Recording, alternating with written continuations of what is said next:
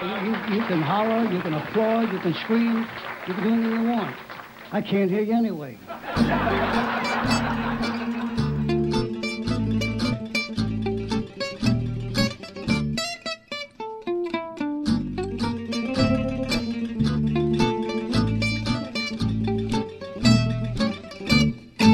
Well, great. Yeah. So I'm here now with Scott Badler, who is the author of JFK and the Muckers of Choate, a real to life novel, out now on Bancroft Books. I think it came out in May.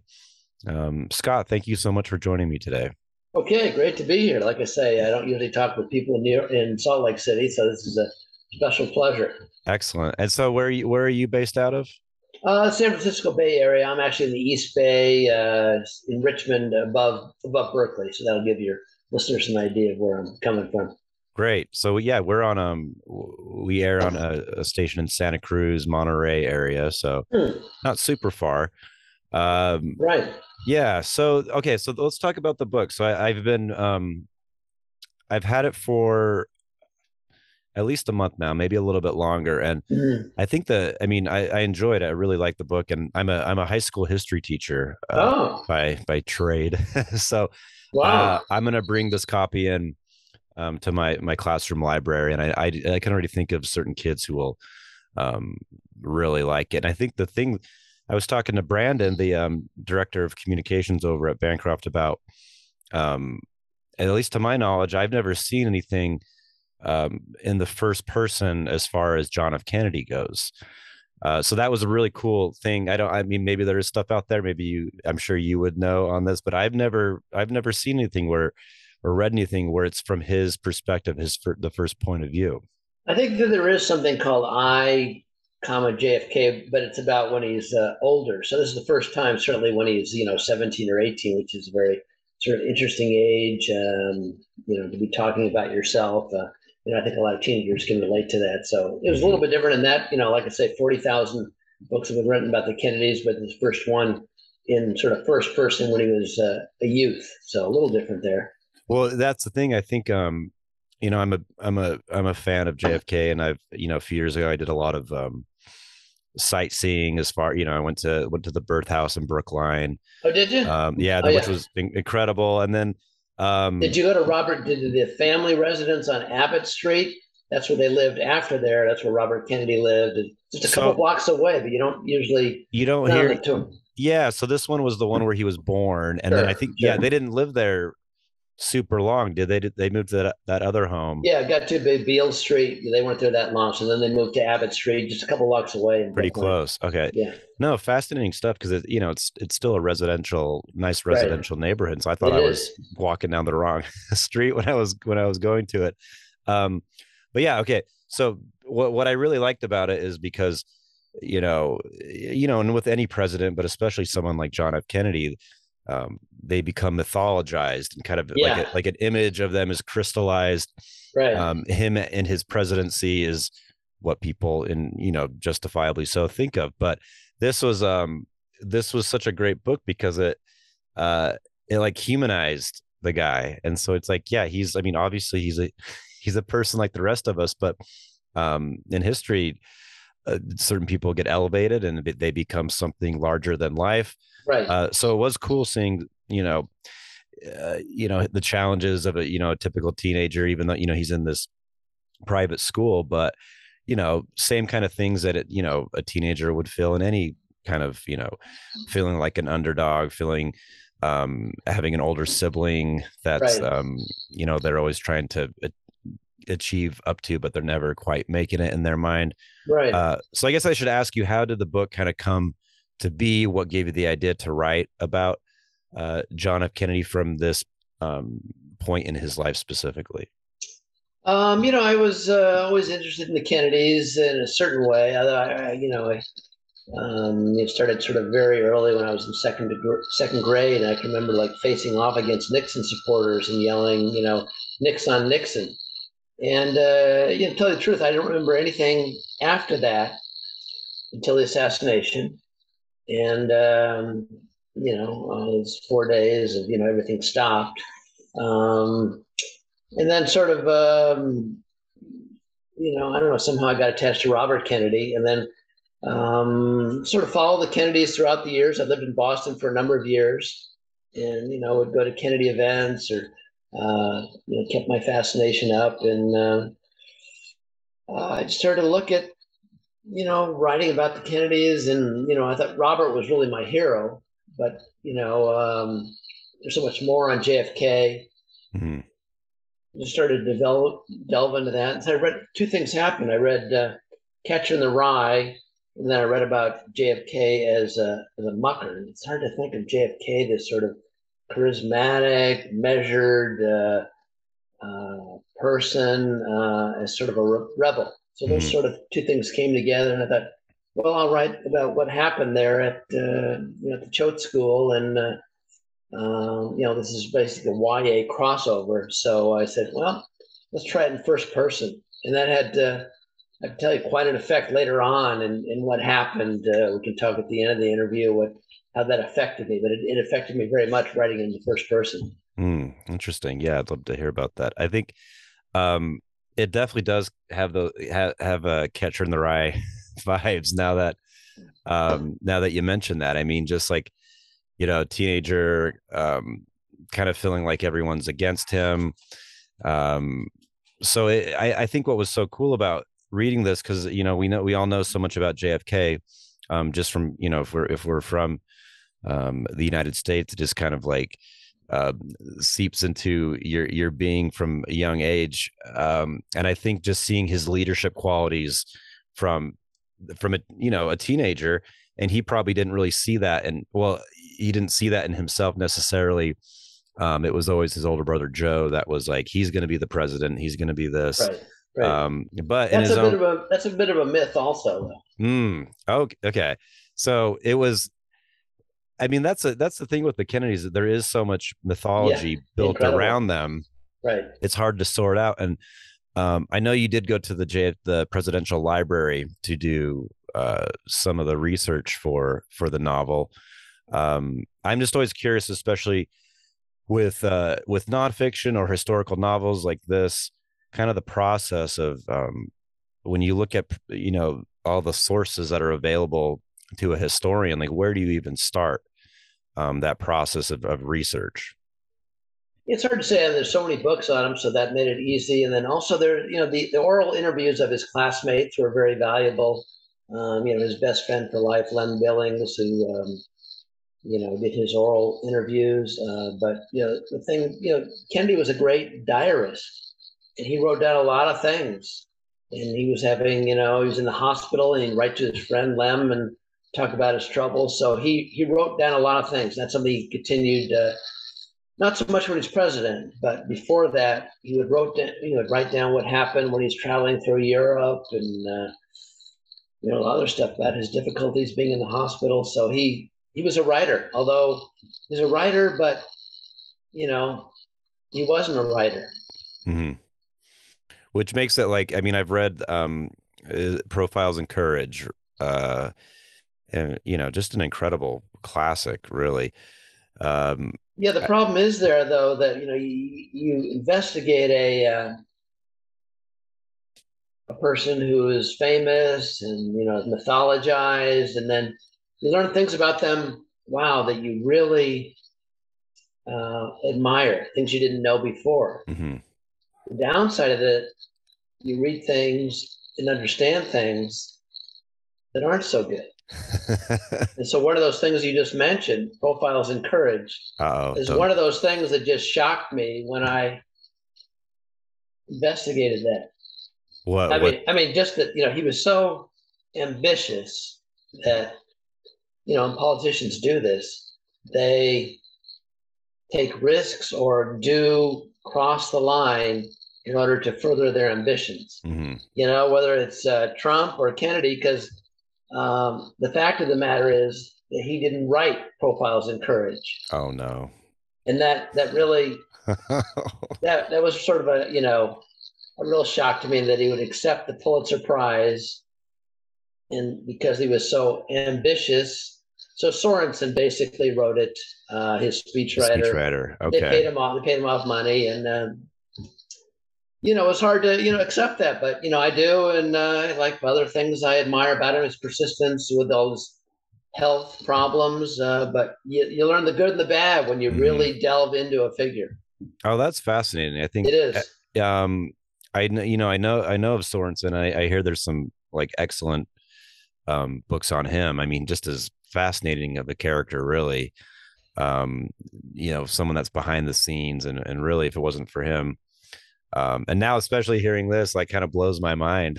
It blew my man. Yeah, man, I was depressed for a couple of days after I read that. Really, you'd accept the Pulitzer Prize for something uh, you didn't write. It just shows you how ambitious and what a politician he was, as well as yeah, significant human being and charismatic and all the rest.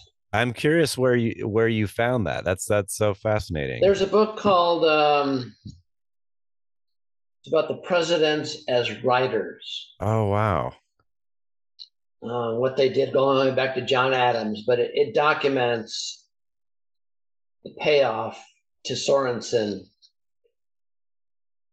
that he wouldn't be on the cover as saying he wrote it or Hmm. so It's wild.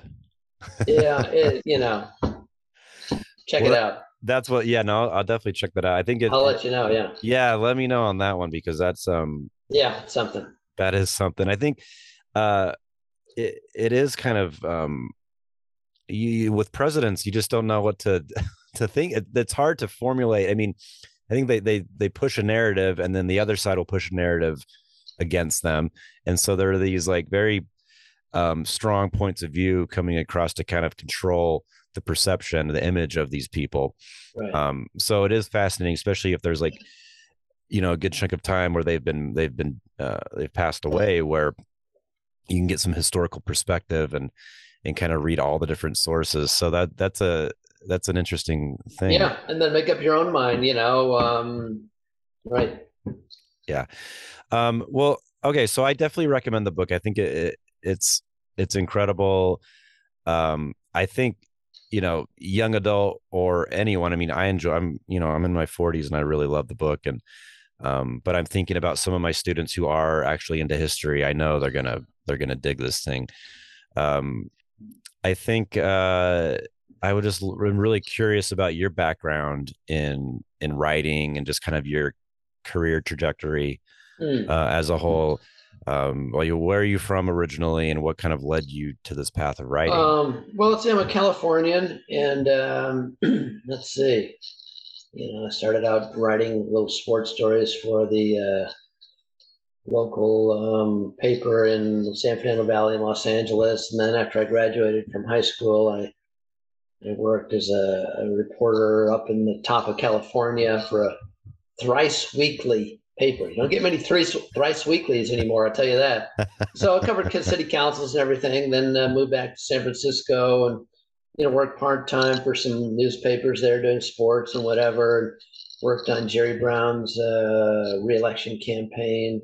Um, let's see, moved back east. So I lived in Boston for 17 years, and why I chose Boston may have something to do with the Kennedys, but I don't know, unconsciously. But I just looking for a little bit of a change, and the economy was good, and good sports town. So I lived in Boston for a number of years and taught actually a humor writing course at Harvard, Hmm. and then published a couple of sort of humor writing books. So this is my first novel. So it sort of takes you pretty much up to date. When I came back, that's sort of where I am now. Yeah. That's great. No, I lived in Boston for a short time, Oh, and did you? that's when I actually um, uh, kind of decided. I lived in the North End, and Okay. it just I kind of fell in love with U.S. history at that point. I think like and when I went to high school, it just wasn't how it was presented. It just was kind of dry and boring, and Yeah. from a dusty old textbook, and it just didn't really interest me. And then when I think just living there and walking everywhere, you kind of just become curious. I mean, I became curious, and I got really Mm. fascinated. I started reading a lot about American history, and then like you said, like the Kennedys are right there, all that history there. So when I decided to move back home to Salt Lake, and kind of pieced together a degree so I could Yeah. teach U.S. history. So it is like there is that pull, like conscious or subconscious. It's a it's an amazing city. Definitely has like a strong influence on you when you live there. Um, I was actually, when I moved there, I moved to Cambridge, so that was mm. JFK's first congressional district.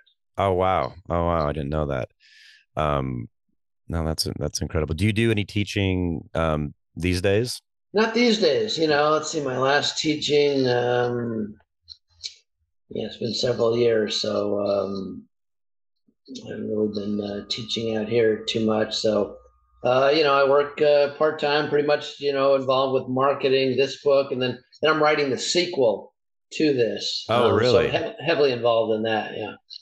That's excellent. Can you anything you can share, like a time period? Just is it taking place directly after when he's going to college? Directly right after high school. So, a couple of months later, JFK's in jail.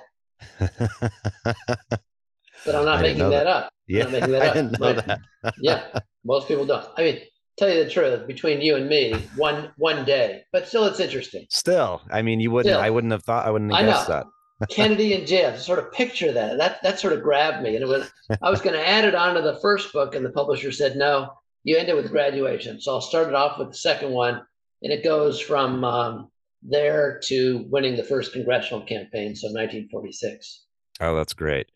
And I'm like, it sounds like the book's getting a lot of positive response from what I've seen online. But what have It's you seen? well, okay. So I don't know if we and I can cut this if we can't talk about it, but um, I've heard whispers of possibly this being made into a film or a series. I'm not quite sure. Uh, Anybody can say that. Kyler, they're doing they're planning to do a movie on your life. There's whispers about that. That's what I've heard. But it's I mean, so movie, Hollywood, it's gossamer, and it's all flowing around, and so Yeah. we'll One of see. one of my favorite. Well, I hope it does. I think it would translate well to the screen. One of my favorite books is it's a compilation. It's called Hollywood versus the Writer, and each chapter is written by a different author, and they have like there's some real horror stories. There's some amazing stories, just about writers, novelists, nonfiction journalists, and they tell you their experience about it. So it's like it's a pretty funny book, but there's a lot of like oh my goodness, I can't believe that happened Right, for right. good or for bad. But it's like yeah, you just never know, I suppose. But uh, I think it would be amazing to see something from the first, like a film with first person JFK, no matter what the age is, just Yeah. because he is always kind of like an other. He's just like, yeah, you never get inside the And you head of the never get guy. tired of him. You never get tired of watching him. I No. mean, it's sort of, it's amazing. Yeah. Well, I have an old record player in my classroom, and I have a vinyl. I don't know what speech it is, but it's just a record of JFK, and he's giving some Oh, speech. And a couple times I've just put it on in the background, and there's always kids who kind of stop and like like it grabs their attention where I don't think that can be said about a lot of stuff from that era with just someone speaking. So it's kind of I mean, he fascinating. spoke. I mean, the way he spoke was, that whatever. I always thought that was like that's how everyone spoke in Boston. And obviously, you lived there. Yeah. Nobody spoke like that, right? Nobody. Nobody. Only Kennedy's, right? Only Kennedy, and only no one spoke like him. um yeah, I mean, okay, like so I guess you've done so much research on the guy, and like you said, you see that you see some things like you're impressed by, but also you see some of the things that are maybe not so Right. great about the guy. Yeah. So Yeah. just kind of curious, some of the things that were positive that came from your research, some of the stuff that is not widely known in the mainstream. Hmm. Let's see. Not widely known. Let's see. I mean, or just something that struck you as I think the thing of I don't know of any other person, whatever his age, who became president who saw a therapist. mm, So I think that was something that was pretty interesting, and even the person he saw was pretty interesting. So I found that very interesting, and the therapist left some notes behind. I expanded on it, but I don't know if there's any other president to be who went to a therapist. So just to see him in there and recreate those conversations, why he went, can be, after the muckers were expelled, and of course it was rescinded, but the headmaster said, I recommend that Kennedy and these two others see a therapist. mm-hmm. The other two said no. Kennedy said yes. And I think primarily he was curious. Mm-hmm. What is this therapy? What is this thing like? As opposed to saying, yeah, I'm a troubled person and I need some help. So that's my belief, that he went and wanted to find out about this. And I think he found out about himself by going. So just a couple of sessions, but I think he found it valuable. I think the biggest thing that came out of that is that he was opting out of his competition with his brother. He just thought his brother he couldn't compete with him, so he'll opt out, do lousy in school, just be a rebel. I think the therapist brought that to his attention, and led to better things, obviously. Yeah, no, that's fascinating. And I think I've kind of gotten ahead of myself, just jumping right into it. But for our listeners, so I think we've covered the fact that this is a young John F. Kennedy in school, getting relatively close to graduation. So like, what is like the gist of the book, like the kind of the pitch we could tell people to definitely go out and purchase this thing? They don't have to purchase it. They can go to the library or rent it or something like that. No, can they rent a book? Can you rent a book these days? I don't know. I guess you can't. I guess it's not a bad idea. Maybe we'll go into business on that. But yeah. it's just the fact, let's say, that Kennedy was a rebel, and he, the headmaster, said all these people who are not doing their best work are muckers. And Kennedy was this rebel and said, I'll show you. And he formed this group. This resistance to authority that I think was sort of, we don't think of JFK as this rebel, but you could say, in a way, followed throughout his career. I think the main thing I think about is the missiles of October, where, he learned from the Bay of Pigs not to listen to his generals. And so when the missiles of October came and the Russians had put all these missiles in Cuba, and all the generals said, you got to go in, you got to bomb it. And he learned from his lessons and learned from, be careful about listening to authorities, so-called authorities. Mm-hmm. He learned that from the disaster in the Bay of Pigs. And he said, no, I'm going to do what I think is right and not cave in. So maybe that sort of saved the world. Yeah. In a certain way. Maybe we're going too far there, but not easy to say, no to the military. Mm-hmm. And that's the one regret, the thing I've learned in this research. I think about Vietnam, and the one thing that would have, had he lived, I've convinced that, and that wasn't before I started writing the book, because he did all this extra research, if there would have been no Vietnam, there's no way, at least not during his administration. Right. So that was a major thing. You think about the loss of Kennedy. To me, that's, obviously no Vietnam, at least to 1968. Mm-hmm. I have no doubt there would not have been a Vietnam. Yeah, that makes a lot of sense. I think it is fascinating to see that he did stand up like that. That is that's incredible. I think like early on, I think it's the first few pages actually in the book, kind of jumping around here, but just it did make me chuckle when he was moving his trunk down from his room down into the basement, and then he got yelled at. Maybe you could. This is a pretty funny story. I thought it was a great way to open the book. Maybe you could tell um, our listeners. I just thought I loved how I love what he did in response to that, because it seems like a lot of kids wouldn't have gone that far. Right. Well, he's doing the same thing with forming the Muckers Club. He's saying, okay, he's using his wit. And that's one thing I really loved about Kennedy. He's using his wit. He said, you can't bring it down until morning. Well, he's bringing it in the morning, bringing the trunk down in the morning at 3 a.m. and waking up the headmaster and everybody else. And, like the headmaster is calling him muckers.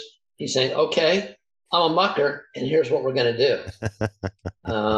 So that was something, the wit that is very, interesting, and just to see that in Kennedy. I mean, we knew that in his press conferences, but to see it at 17 is interesting also. Yeah. No, yeah, the wit, and then like just the charm, the palpable charm that guy had. I mean, it was, I think when I watch a lot of like old footage from that era, charming is not what I would call most of the people that I see on old films, but Kennedy like clearly like transcends that, and he's captivating to watch, especially when he's put against somebody like that famous Nixon debate where he comes back, he's all tan, JFK is tan, and Nixon, from my memory, is like sweating, and I don't know if he was getting over something. He didn't shave or something like that. Right. So he got pretty beat up in the press, and he just presented himself well. Yeah. Let's see. Oh, I just had a thought and it went away. Well, I don't know if we're getting too ahead of ourselves, but what you mentioned at the beginning of our conversation about how there's kind of like writing this from the first person had like a deeply personal impact on yourself. Yeah, it really surprised me. I, as I said, just decided to write it in first person. And, when the assassination happened, I was 9 years old. And, I remember it happening, but I wasn't affected that much. And in the 40, 50 years since then, people ask you, where were you when Kennedy was assassinated? And I'd say I was out in the playground, and Miss Burton called us in 5th grade and told us, and I would tell it very unemotionally. I wasn't affected by the assassination when it happened or in 40 years since. But then an interesting thing happened. I was doing an oral interview with the 6th floor museum at Dealey Plaza. So you can guess have you been there? Or? I have, yeah, yes. Yeah, I was there too. And so he's doing an oral archive, and I don't know. So he asked the question in a certain way. I wasn't prepared for it. I thought he was going to ask about the book. He says, "Where were you?" And so I started to break down. Oh wow! It totally caught me by surprise. Breaking down here while he's asking this question where I was, like, why is that? And of course. Yeah. Becomes a little bit obvious later that you do so much research into the person, and then I think a part of it, writing it in first person. So in a certain way, I became Kennedy. Mm-hmm. And sort of, when he died, a part of me died. So suddenly I was very, emotional about it because of this book and how I wrote it in first person. Oh, that's interesting. One of my favorite writers, he talks about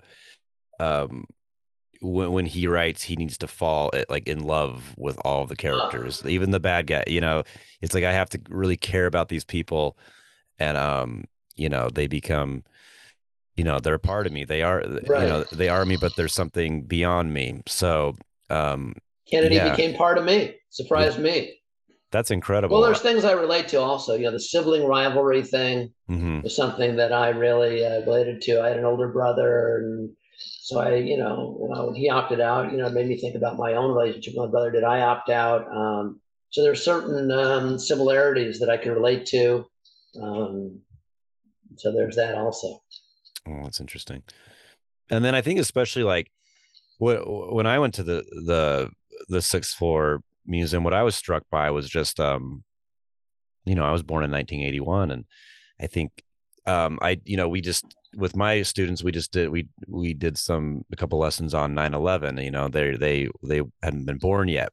Right. So I try to, I don't know how, if you can't make a direct comparison, but we did talk about, like, I wasn't uh, alive during, when Kennedy was assassinated, but when you go to an actual location of where something happened, it can have such power on you. So when I went to the museum there, I was just walking around the area, I was struck at how most places I found, like in history, like if I'd seen pictures of it, video, when I actually got there, it was quite a bit different. This place, for some reason, felt like exactly how I know. There's the underpass and everything, and there's the sixth floor. In a way, it hasn't changed that much, right? Right. And it was like, this is exactly what I thought it, like the same, like the scale of it. I mean, it was just kind of mind blowing. So I think it would just really, it kind of took me back, just, and seeing that X on the road there. I mean, so what do you think happened there? On the X, or what do you mean like, what do you think? I'm not a conspiracy guy, so. You're not. I'm not, but I don't. Why not? Why not? Well, why not be a conspirator? I mean, I think it takes too many people to keep a secret. If it's a conspiracy, and I just feel like so many people keeping a secret not necessarily works out well usually. But I'm open to anything. I mean, so I think it was just straightforward Oswald, but I don't know. What do you think? I think you're right. Yeah. I think you're right. There's a lot of motive. There's plenty of motive. The only thing that's missing is evidence, and you need that. Right. Yeah. For a conspiracy. And so I read a certain amount on it, and it just seemed like Oswald was not the type of guy who would be involved in sort of conspiracy as much as I've read about him. He was a loner, and it's like, I'm on, he has this, he's a loner, and he wouldn't be a part of it. So I'm a one guy. Yeah. I think when I was younger, I do enjoy reading that stuff. And especially when I would say in my like early 20s, I'd kind of get a charge out of it. It's exciting. Right. And I think I had heard some historian say something to the effect of, it's hard to accept when something happens that doesn't make sense, like something like an assassination of a powerful, like very influential person. So if there's not really this huge like trail of things that explain it, that we can wrap our heads around, if it's just kind of this random, just this, maybe not that great of a reason, or not that there would be a good reason, but just something very simple, it's kind of hard, or the randomness of things at times, it can be hard to accept that. So these conspiracy theories, they can be very complex and very convincing at times too. But it seemed to come out of a lot of the just distrust of a government after or during Vietnam, and so we didn't trust anything the government said, and that's certainly understandable. We still have to make sure our government is working for us, and ask questions, but in this instance, it seemed like it was one person and no evidence for anything else, but plenty of motives. For sure. The thing that always got me was just the Oswald killing, like him being, that's what kind of was pushed you over. I was like, I was just like, that was just so too many coincidences, and crazy. Okay. Yeah. I mean, that's I don't know. Understandable. I don't know though. So I think that was like, it just was like, well, what was that about? Like, why did he, because what was it with Jack Ruby? What was his reasoning for? It was a little crazy, and he sort of wanted to prevent Jackie from going through this trial, and you can't be sensible about it. This guy was a pretty strange guy to begin with, so you try and be too logical, and you're running into problems. I guess that makes sense. So like you said, there's so many books. One thing that when I was in DC, there's a bookstore across from Ford's Theater, and it has all the biographies and books on Lincoln, and it's kind of like a spiral up and it goes up. I think like I just remember being very like overwhelming, and they're all Yeah. secured together. So it's like same thing with Kennedy. There's so many. There's 40,000. so 40,000. how do you even begin? We talked about like kind of doing like research of like going to the library, but like as far as books go, like where do you even? I guess you start with the historians. I don't know, but like what? There's so much out there, and people who knew them, secretaries. Like, where do you even begin on that? Yeah, I mean, there's certain key books. JFK, Reckless Youth by Nigel Hamilton, that was turned into a movie, so that was a key one for me. Um, you get a book on the Victoria, which is a sailboat. You read Jack and Lem. Lem Billings was his best friend through life, and that's an interesting part that JFK's best friend for life was a gay man. Mm-hmm. So I think that's something that I guess we've heard about at this point, but that this person made a sort of a pass at him and was in love with him in a certain way, but the JFK said, no, I don't want to be involved sexually. Mm-hmm. And it still kept him as a friend. So 1934, I don't know if most boys would have done that, or even today. Right. Sure. So oh yeah. That was something exceptional about JFK. JFK in Cape Cod. So whatever, a third or a fourth of the book takes place in Cape Cod. So I bring that in and bring in his family, of course. Begin a little bit of his relationship with his younger brother, Bobby. So those are the key books. But there's so much written about him that in a certain way it made it easy. You still got to dig deep to find stuff that's useful. Let's see, any other books? That's sort of it. But just, he wrote so much in the oral interviews, and even his teachers wrote. So there has to be more about his life than, I don't know, any other American, that wasn't available with Lincoln. So I think more so available to him than any other sort of historic figure, certainly president, in my view. So much has been written about him. What more can be said? But then you pull this book out, and it's like, this is just a totally fresh perspective, something I'd never thought about, or it was very, it got me all like interested in him again as a person. Reading from this it's a novel, but it's based on like real life, like it says. Sure. But it did spark a new interest in him to me when I thought I'd kind of put him aside, as far as like reading, and now I'm like kind of want to jump back into and start kind of delving deeper into the guy. So I think I think a lot of people who have read this or who will read this book, I think, especially for a young person, if this could be the book that like sparks their interest in him as a person, and then presidential history, United States history. I think it's like a gateway drug.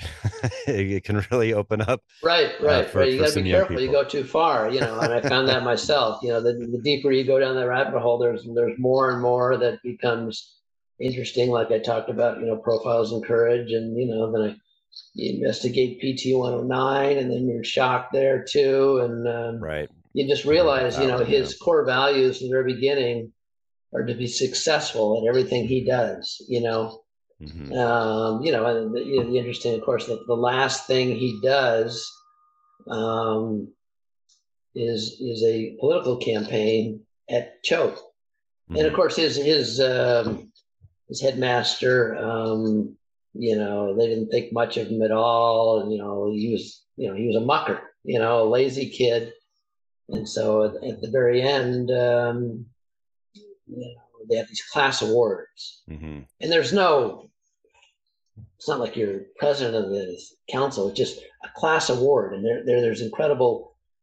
A lot of them made with just sort of jokes, like the first to be married, mm-hmm. right? Yeah. But there's some serious ones also, mm-hmm. And you could run for 2 or more. And Kennedy says, I want to run for most likely to succeed, mm-hmm. and not run for another, because that might split my vote.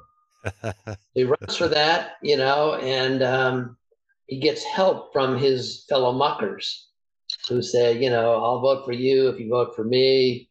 Sort of trading votes, very political. And Yeah. he beat some, the senior class president and the editor of the school paper, landslide. He